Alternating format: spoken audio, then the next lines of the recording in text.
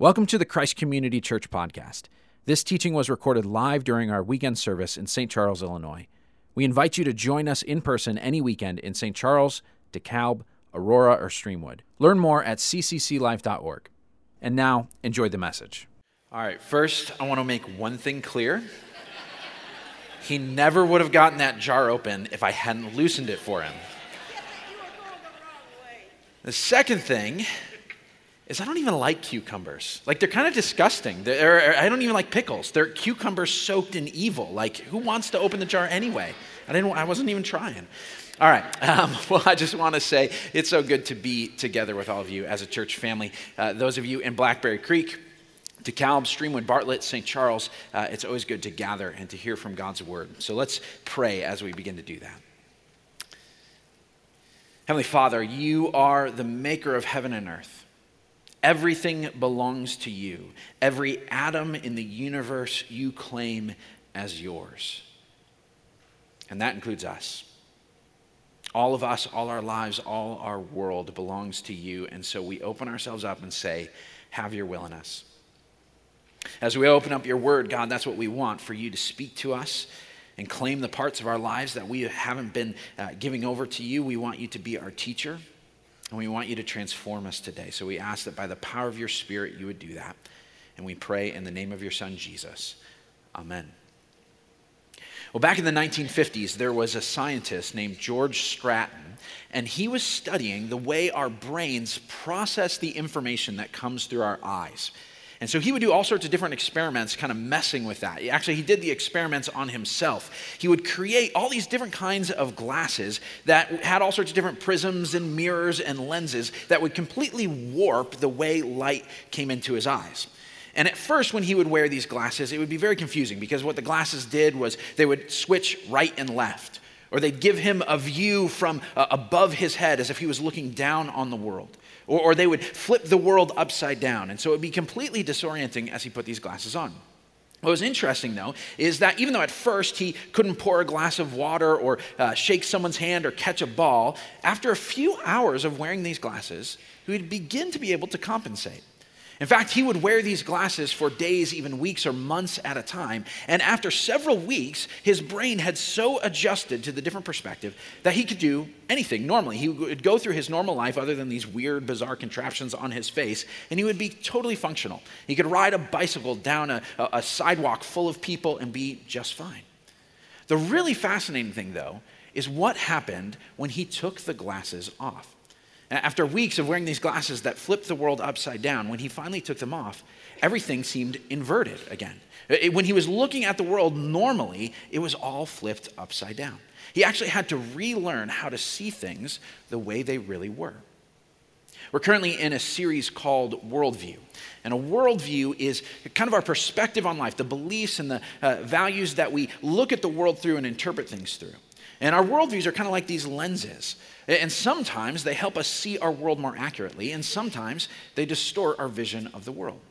And so what we've been doing over this series is looking at 6 different worldviews that are very prevalent in our culture and asking the question, how do they help us and how do they distort our vision? And how can Scripture correct some of those lenses so we see things the way that they really are? And this adjustment process is sort of like George Stratton taking off those glasses. It takes us a little while to actually see things from a different perspective. We've got to learn to see things from God's perspective. Well, today we are talking about the worldview called secularism. Secularism. And I want to define that for you because as I'm talking about it, this is what I'm going to mean by that word. It means excluding God from an area of life or the world. It means excluding God from an area of life. Originally, the word secular just meant the opposite of sacred. So if you had a religious ritual of some kind, if you used something in that ritual, it was sacred. If you used something for a more ordinary purpose, it was called secular. So if you sang a song that was in this ritual, but then there were songs that you sang in other parts of life, this one was sacred, that one was secular. In the modern world, the word secular has taken on a stronger connotation. It means an area of life, not just that isn't a religious ritual, but it actually means an area of life where God is excluded, where we say God is either irrelevant or not permitted to be here. We say this is off limits for God talk, spirituality, religion, and so on.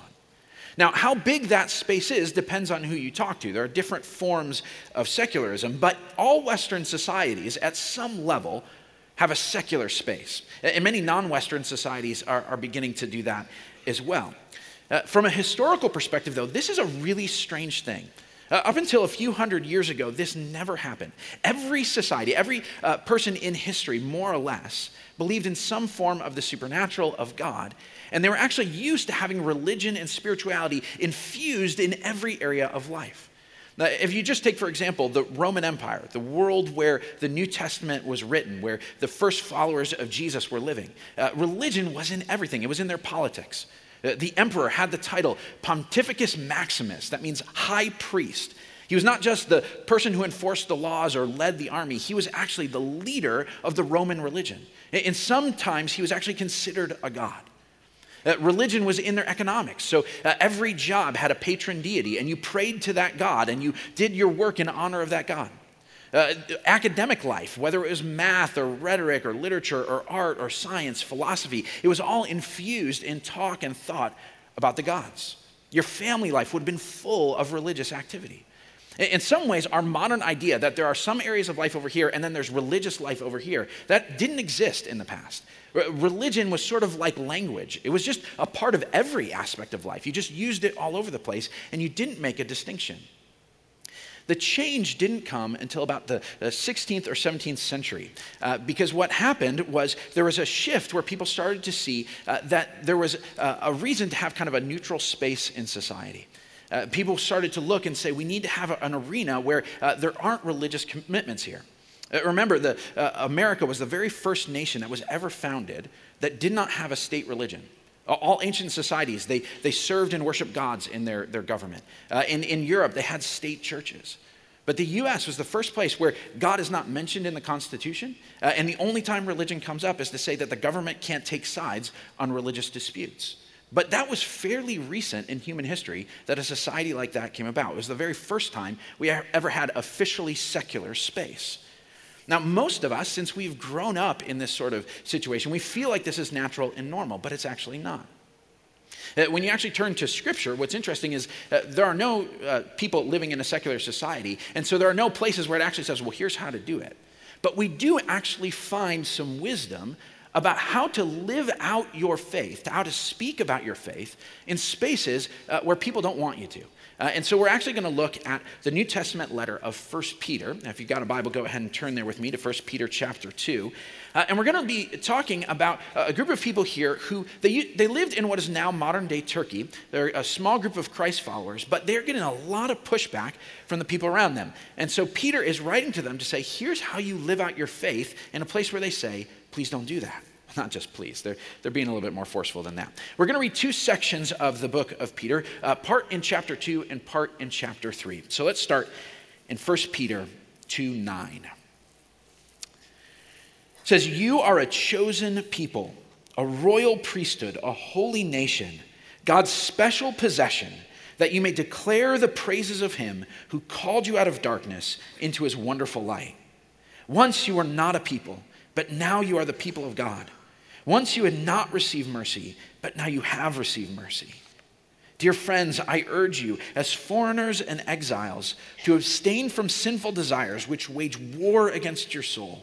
Live such good lives among the pagans that though they accuse you of doing wrong, they may see your good deeds and glorify God on the day that he visits us. Now turn to chapter 3, the next page, verse 15. It says, but in your hearts revere Christ as Lord. Always be prepared to give an answer to everyone who asks you to give the reason for the hope that you have. But do this with gentleness and respect, keeping a clear conscience so that those who speak maliciously against your good behavior in Christ may be ashamed of their slander. For it is better, if it is God's will, to suffer for doing good than for doing evil. For Christ also suffered once for sins, the righteous for the unrighteous, to bring you to God. He was put to death in the body, but made alive in the spirit. Now, I know there are some of you who don't know what you think about the Bible yet, but I'll tell you this. Many of us around here have found that when we read these ancient words, amazingly, mysteriously, we hear the voice of God. So we like to thank God for that. So let's do that now. This is the word of the Lord. Thanks be to God. Originally, when I put this message together, I was going to have us go through 3 different forms of secularism, which is why there are 3 headings in your outline if you're following along in the weekly welcome or on the app. But I kind of did a revision and completely blew that out of the water. And so some of you are going to be really frustrated with me. And so if you're the sort of person who just gets agitated by empty blanks, let me at least give you the first one, okay? I was going to have us talk about all life without God. What does it look like to have all life without God? Basically, this was going to be a point about atheism or agnosticism, where someone says the secular part of my life is every area of life. God is not allowed here. The reason I'm skipping this point is because after I wrote it out, I realized we're going to cover a lot of the things I wanted to talk about in our sermon next week when we talk about the worldview of naturalism. We're actually going to have a guest speaker, a guy named Greg Kokel. He's been here before. He's an author and a speaker, and he's a really sharp guy. And he's going to be talking about the reasons we have to believe that there really is a God beyond the world that we can see and feel and touch. You won't want to miss that.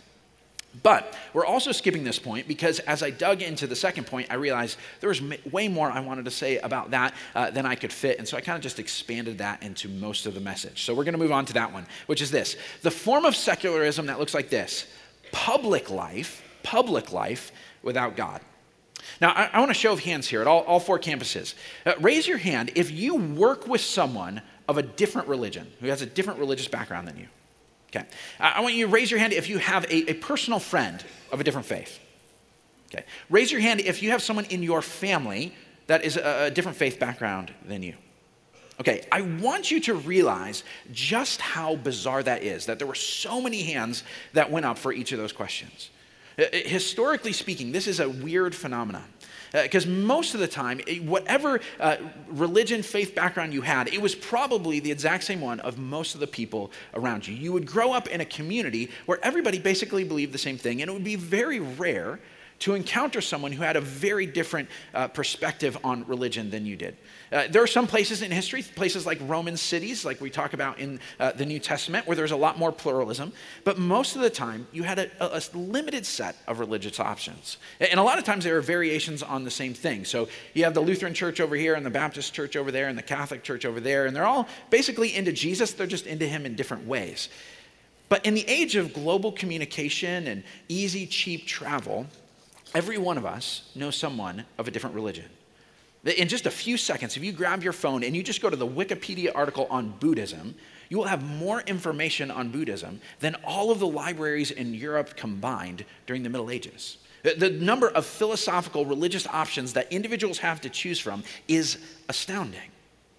And this means 2 things. First of all, it means every one of us has to make a personal decision about what we believe. We've got to commit. Long gone are the days where you could just say, well, this is what my family and my community believes.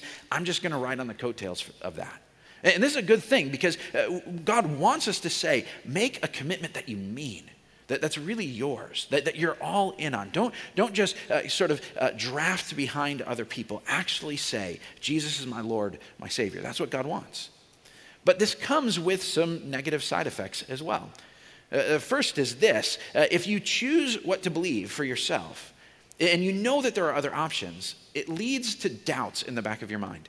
You always know you could have done something different, right? It's sort of like if you you go over to someone's house and they serve you a bacon cheeseburger. You say, "Oh, this is great! I love cheeseburgers. This is fantastic." But if you go to a restaurant, you got a big menu, and you still decide you're going to order the bacon cheeseburger, you get the cheeseburger. There's a little bit of you in the back of your mind that thinks, you know what? I wonder if it would have been better if I got the fish tacos or the pot roast or the wings. Like maybe there was something else on the menu that would have satisfied me more. Did I make the right choice? The same is true with our faith commitments. Modern people, by and large, no matter what their religious background, struggle with questions of, do I really believe the right thing? Or is there another option? Maybe someone else got it right. We all deal with that because we know of all of these options. The other side effect of this is that now in public life, there is no consensus on the ultimate questions. You cannot assume that other people believe the basic things that you do when you're in a conversation about a public issue. And this is actually where secularism comes into play, because secularism is a response to this pluralism. Because if you're a Muslim and I'm a Christian and they're an atheist and this person sort of just dabbles in spirituality and none of us can see eye to eye, secularism says, you know what would be best? just keep those perspectives out of the conversation. If we bring that in, we're just going to fight about that. We'll never be able to agree. So just leave God, religion out of the public conversation. It's not allowed here. Let's just come on this neutral territory and not talk about those things. Let's just talk about things we have in common. Now, there's a lot about this that is really good, but it raises a couple of problems, one in particular for followers of Jesus. It conflicts with our calling as Jesus' followers. Look again at 1 Peter chapter 2:9. The passage describes who we are and what we're called to do. It says, "You are a chosen people, a royal priesthood, a holy nation, God's special possession, that you may declare the praises of him who called you out of darkness into his wonderful light." Those phrases, a chosen people, a royal priesthood, a holy nation, you know what those are? Those are titles given to the nation of Israel back in the Old Testament. And what's going on now is that Peter is applying them to anybody who believes in Jesus. He's saying you don't just have to be a part of this one national group. Anybody who puts their faith in Israel's Messiah is included in God's chosen people, the people of God. But what's interesting about these titles is they are not a description of something you can do in private by yourself. They describe us as a nation. As a nation, we are a public community living out a way of life before a watching world. And our job as that community is this, to declare the praises of him who called us out of darkness into his wonderful light. And when it talks about declaring praises, it does not just mean what we've been doing in this gathering, singing praises to God. It means telling the world what Jesus has actually done and rescuing people. We are a public community with a public message to proclaim. To not speak about God in public life would be to deny our calling. It would be like saying, you know what, we're a band, but we never really play music. It's like, well, no, then you're not a band. That's the definition of it. You're going against what that means. The second problem with excluding God from public life is this. Religious neutrality is impossible. It's actually an illusion. Let me explain that. Part of being human means trying to figure out these big questions in life, you know? Like, what kind of world do we live in? What does it actually mean to be human? What makes for a meaningful life? What is right and wrong? How should I actually live? Where are the values? And we've got to answer those questions. And the way you answer those questions is bound to affect every area of your life and every aspect of the world, including the big public conversations that people are having. I mean, think about the public discussions that are going on all the time in our society about abortion and marriage and gender and human rights and diversity and immigration and war and welfare and criminal justice and religious liberty and on and on. Don't you think that those big questions about who we are and why we're here and what the world is like factor into those issues?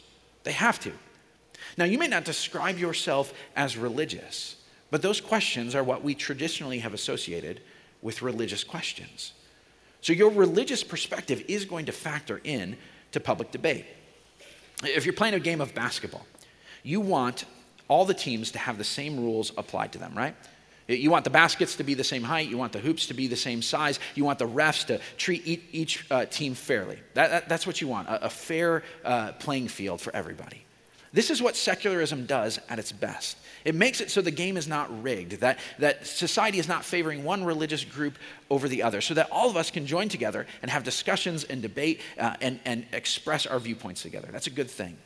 But imagine playing a game of basketball where one of the rules was you could not wear your team's jersey, and in fact, you could not even tell anybody what team you were playing for while you were on the court. Now, what would happen in that game? It would be completely disorienting, right, at first. It would be totally confusing. You'd try to figure out what was going on. But eventually, it wouldn't really matter, would it? Because the people who knew what team they were playing for would begin to behave in a way that served that team's interest, and they would start playing exactly the same. You'd figure it out, even though no one actually said what team they were playing on. Neutrality in that situation is an illusion. It's a lie. It doesn't actually exist. This is where secularism kind of gets wonky. It doesn't work so well when it says, don't bring your perspective out into public, don't show your team colors, try to pretend like you're neutral. Secularism is good when it provides a neutral playing field, and it is bad when it tries to create neutral players. We're actually better off as a society when people can say, you know what? because I'm a Muslim, this is what I value. Or because I'm a Christian, this is something that matters to me. Or because I'm an atheist, this is the way I see the world. Because then at least we know where people are coming from. We're having an honest conversation about why we think what we do. Now, let me make a couple of things clear about this. This does not mean that people with different religious beliefs will never see eye to eye on an issue. In fact, I think there's going to be a lot of overlap between different groups of people. But if a Muslim and a Christian and an atheist all end up in the same position on an issue, my guess is that they came to that position for different reasons that are based in their different worldviews. And it's important to know that. The other thing that I want to make clear is it does not mean that two people with the same religious beliefs are always going to approach every public issue the same way. In fact, the opposite. There's going to be plenty of debate within the Christian community about most public issues, about what the best position to take is, about how to go about promoting those positions. But even so, if we cannot talk honestly about the roots of why we hold those positions, we'll never be able to figure things out. You've got to bring your ultimate commitments and beliefs into the conversation. And so here's the thing. The question is not whether or not you will bring your religious views into public. It is how you will bring your religious views into public life. And this is where this passage in 1 Peter is really helpful. For those of us who follow Jesus in this world, it is really hard to know how to express your faith, how to bring it up, where to bring it up. It feels awkward, doesn't it? To say, this is my perspective because of what the Bible says or what God says. You feel like you're making people uncomfortable. You feel weird. You just don't know how to do it. And so we need some guidance, some wisdom. How should we talk about God in public life? Look again at chapter 2, verse 11. It says, "Dear friends, I urge you as foreigners and exiles to abstain from sinful desires which wage war against your soul." Here's how we should talk about God in public life. As engaged exiles. As engaged exiles. This image of exile is used all throughout the Bible. Sometimes it's talking very literally. It's talking about the people of Israel who were taken captive and exiled to Babylon. They're living in a place that is not their home. But a lot of times it's used as a metaphor for the condition that God's people always find themselves in, no matter where they're at. It's a way of saying that we are always, at a fundamental level, outsiders to the world that we're in. We are citizens of a different kingdom. We are members of a different society. What's interesting for us is that our exile is not an exile of place, it's an exile of time. It's interesting.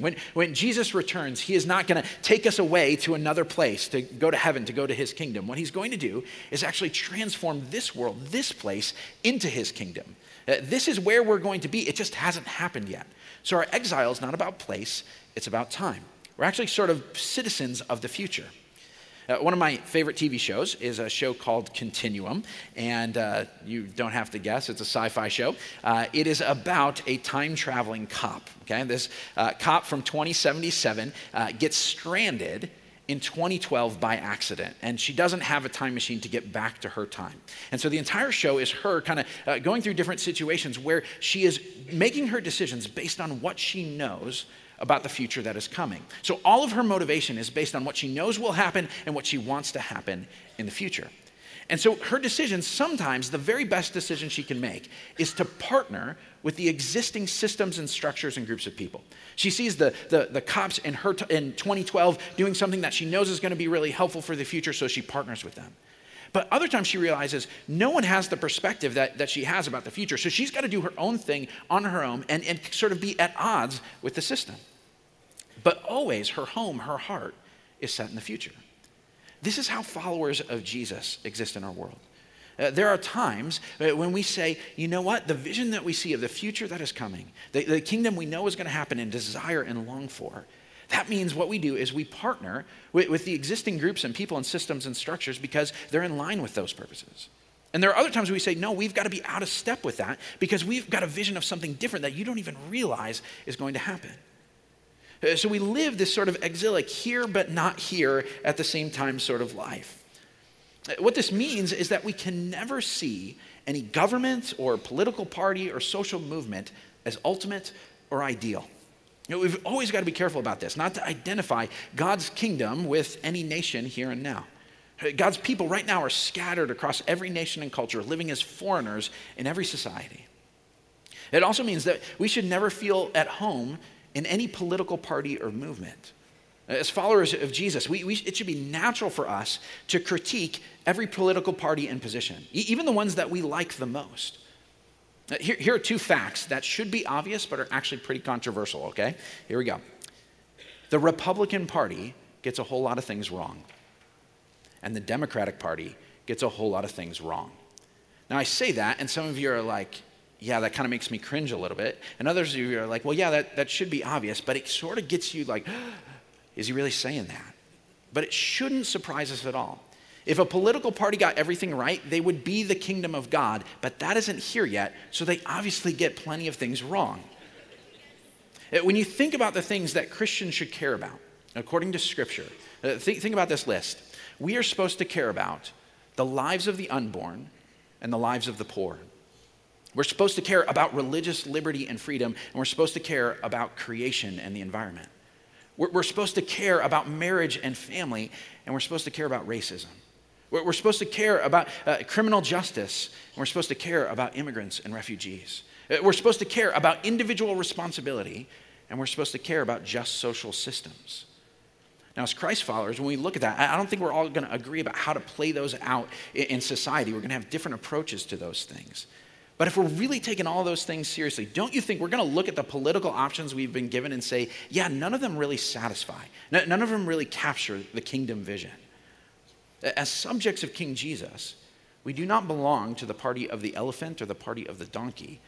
We are exiles in every political party because we belong to the party of the lion and the lamb.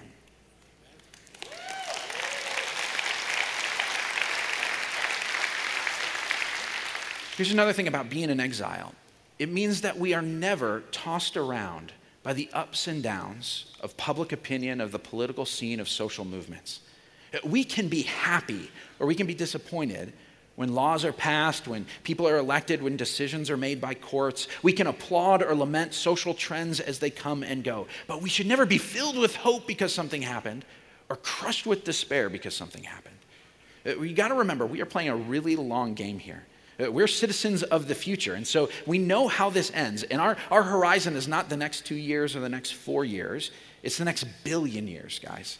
We know that we're talking about something that is much, much further than just the ups and downs of American or world politics. And as exiles, here's a really key thing. We do not expect at any time in this world to be given special treatment.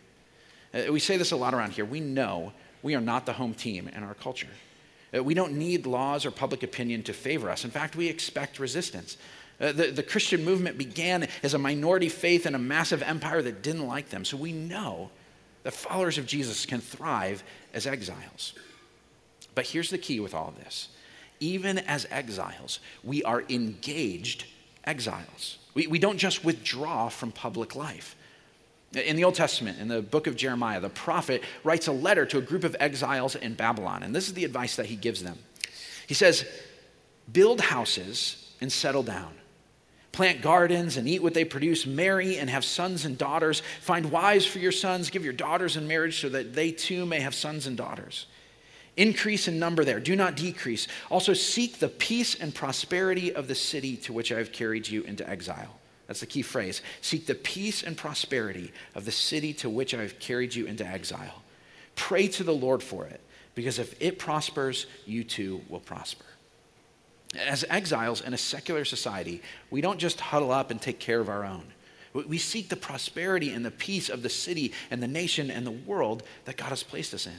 We are engaged exiles in public life. But there's a second way that we're told here about how to engage in public life, how to talk about God in public life. Look again at 1 Peter 3:15. It says, always be prepared to give an answer to everyone who asks you to give the reason for the hope that you have, but do this with gentleness and respect. So when we go into public life and we talk about God, we need to do so with reason and with respect, with reason and with respect. And that probably means it's not happening very much on Facebook.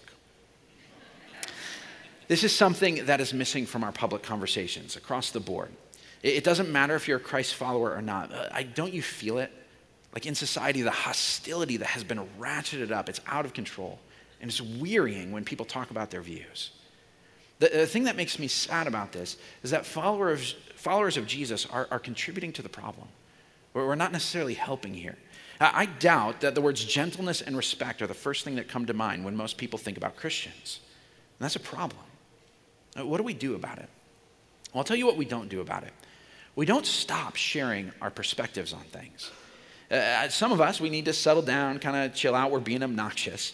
But the verse says we've got to always be prepared to give a reason for the hope that we have. God wants us to tell people why we think and live the way that we do. Here's what I think the problem is. I think the problem is that the majority of followers of Jesus are actually really respectful, reasonable people. I know you guys. You're great. But what I think is most of the people who are getting most of the attention and talking the loudest are the least respectful and the least reasonable people among us. I've used this illustration before, but it really helps me. I think it's sort of like being in a choir. It's 100 people in this choir. And 5 of those people, unfortunately, are pretty tone deaf. But those 5 people think they can sing, so they're belting it out at the top of their lungs. And so you can hear those screeching. The other 95 people who can actually sing fairly well are hearing those people, and they're just mortified.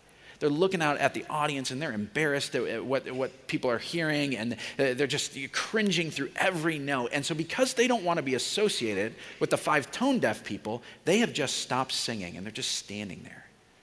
Now, what should that 95 people do? What they really should do is not stand there silently. What they should do is sing out louder. They should sing the beautiful song that they've been given in the very best way that they can with confidence. Because what will happen? Probably they will drown out the tone-deaf people, and sure, some of those off notes will still come through, but maybe even some of those tone-deaf people will get on pitch when they hear the other people singing in a beautiful way. That's what we need to do, not withdraw. More of us need to talk about our beliefs, not less, but we need to do so in this reasonable, respectful way. Now, I've talked about politics a bit today, but I don't think this is all just about politics and public issues like that. I think it's also in ordinary day-to-day life sorts of things, the sort of stuff you would probably be talking to your friends and neighbors about anyway. What I'm imagining are Christ followers who don't just share what's going on in their life, they share why they live the way that they do. So think about it like this. If you're a parent and you're talking to another parent, and you're describing what you're doing with your kids, you don't say, you know what, I signed my son up for a nature camp later this summer. What you do is this. You say, you know what, I'm really excited to send my son to this nature camp because I really want him to see just how amazing the world God made is. Or when you're talking about your health issues and you're talking about how you're getting through this tough season, don't just say, you know what, this has been really hard, but we're going to make it. We're going to get through this. Say something like, you know, this has been really challenging for us. But it has been such an encouragement to know that I can pray to a God who actually hears me and cares about me. And that's actually helped me get through moments when I thought I'd never make it. Or when you're talking about a TV show that you like to watch, don't just say, yeah, it's a really good stories. I really like the characters. Say something like, I love how the characters are wrestling with difficult decisions, like how to do the right thing in a tough world. It really helps me see how hard it is to know what's right in a world that's been messed up and corrupted by sin. Or if you're talking to someone about at work, about a coworker that's difficult to deal with, and you say something like this, you know, I know that what she's doing isn't right, and I'm trying to be patient with her outbursts, but, you know, I've been working hard because I know what it's like to be forgiven, and I just want to pay that forward to other people. Now, some of those things you think, I don't know if I could ever say something like that. But that's the courage that we need to have to actually share our why of how we live, so that we can actually tell people, not in a pushy way or a forced way, but just an honest way to say, this is how I think through my life, to actually say those things. And the more we do that in sort of natural conversation, the more it'll be that the voices that people hear from Christians are not just the harsh, crazy voices that are out there that make good TV but bad witnesses. It'll be the respectful and reasonable people. And then we'll be in good practice for when we need to speak into the bigger issues in society. Historically, Christian reasoning in the public square has actually been a really good thing for all sorts of people. I mean, the marquee example of this is Martin Luther King Jr. I mean, think about what he was doing. He knew that he was appealing to people who did not all share his Christian faith. But when he said, here's why I'm doing what I'm doing, what did he do? He quoted the Bible. He would appeal to distinctively Christian beliefs. He would say, I'm doing this because all people are made in the image of God and deserve dignity and respect. He would talk about Jesus who came to set captives free and to bring justice to the oppressed.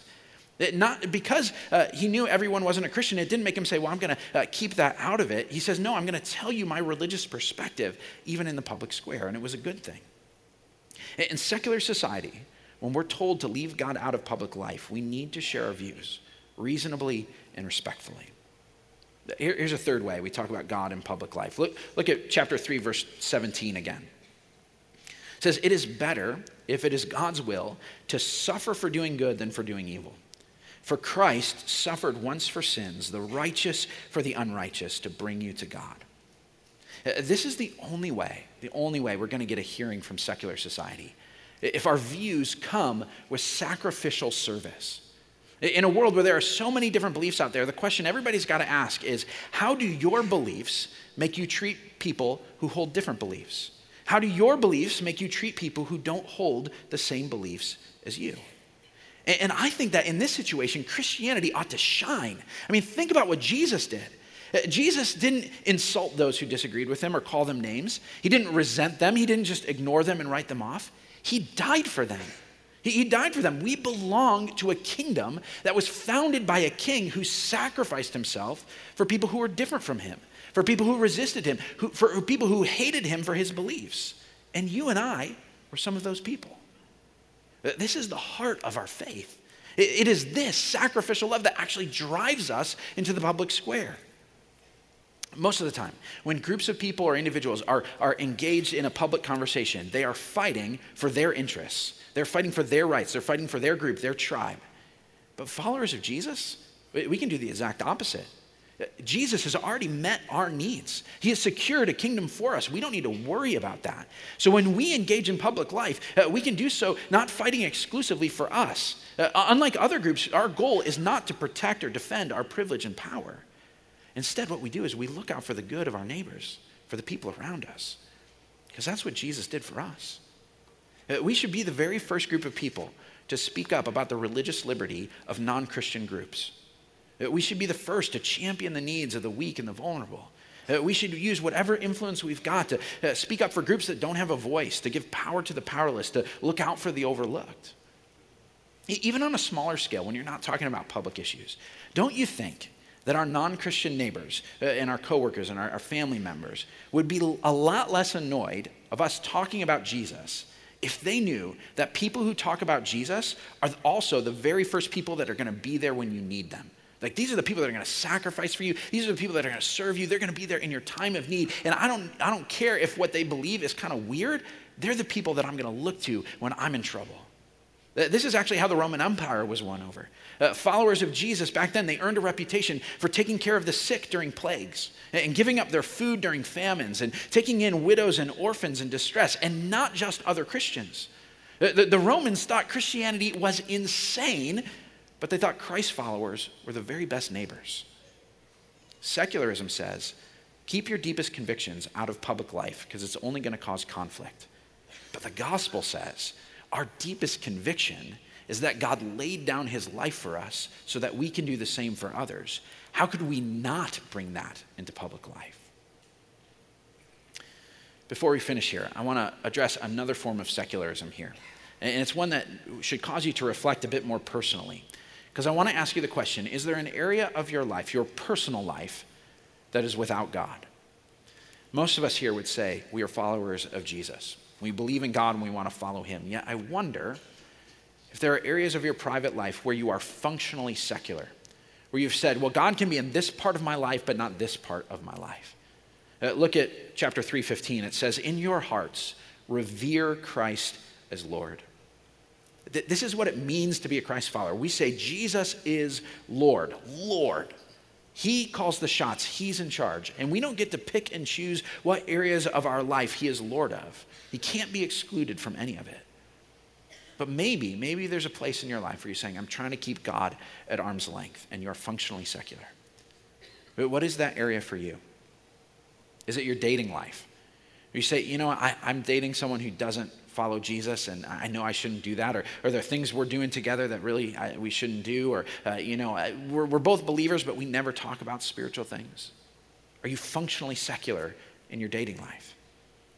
Or maybe it's your parenting. You always make sure that your kids are doing their homework and they're getting to their practices and they're doing all the things that are going to improve them. But when it comes to praying together, talking about scripture, going to church, you say, yeah, I don't really want to push there. I don't want to shove that on people. You're functionally secular in the way that you're parenting.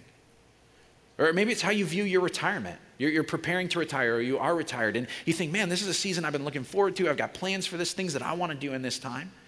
But you've never stopped to ask the question, God, what do you want me to do with this season that you've given me? What is your will for my retirement? But you're functionally secular in it. Or maybe it's with your money. The Bible's got a lot to say about how you give and how you spend and what you should do with it. And you're just like, no, I don't want to hear it. Or it's with your friendships. Or maybe your emotional life. You just won't let God touch something. Or your entertainment choices. Or how you eat or dress or spend your time or any area of your life. Jesus is Lord of it all. Are there places you're excluding God? We're about to celebrate communion together as a church family. And this is when we look and see that Jesus gave himself for us. He gave all of himself for us so that he could have all of us for himself. And as we prepare for this time, this is what I want us to do. I want us to actually take a moment to reflect and say, what are the areas of my life I need to hand over to God to trust him with? And here's the really, really good news about this. As we come to communion, what we see is the God who is willing to break his body and shed his blood for you and me. And that means that he really, really loves you. He really does. And so if you're holding back a part of your life from him, you're holding back yourself from someone who cares about your deepest needs, who not only cares about them, but is willing to go to the utter depths to meet those needs, that he loves you so much he would sacrifice himself. That is someone you can trust with every area of your life. Will you let him be Lord? Let's pray.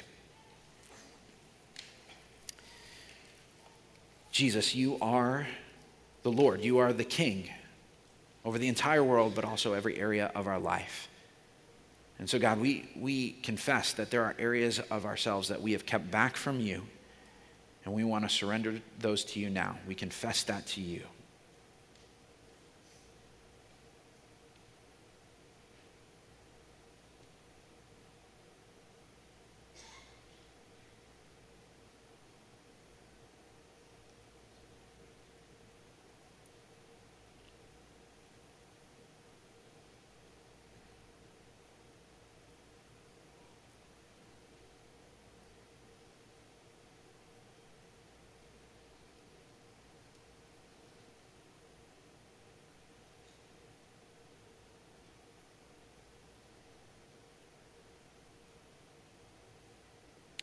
Jesus, we are sorry that we have been functionally secular in these areas of our lives where we have tried to keep you at arm's length. Forgive us, God. We're wrong. God, we invite you into those areas, whatever they are, have your way. That we know that you love us and that everything that you call us to do is for our good, and so we surrender to you those things. God, we pray that you would prepare us to receive communion, that we would experience your grace in this and know that this is how deep you love us. And I pray that you would help us love you in return. We pray this in Jesus' name. Amen.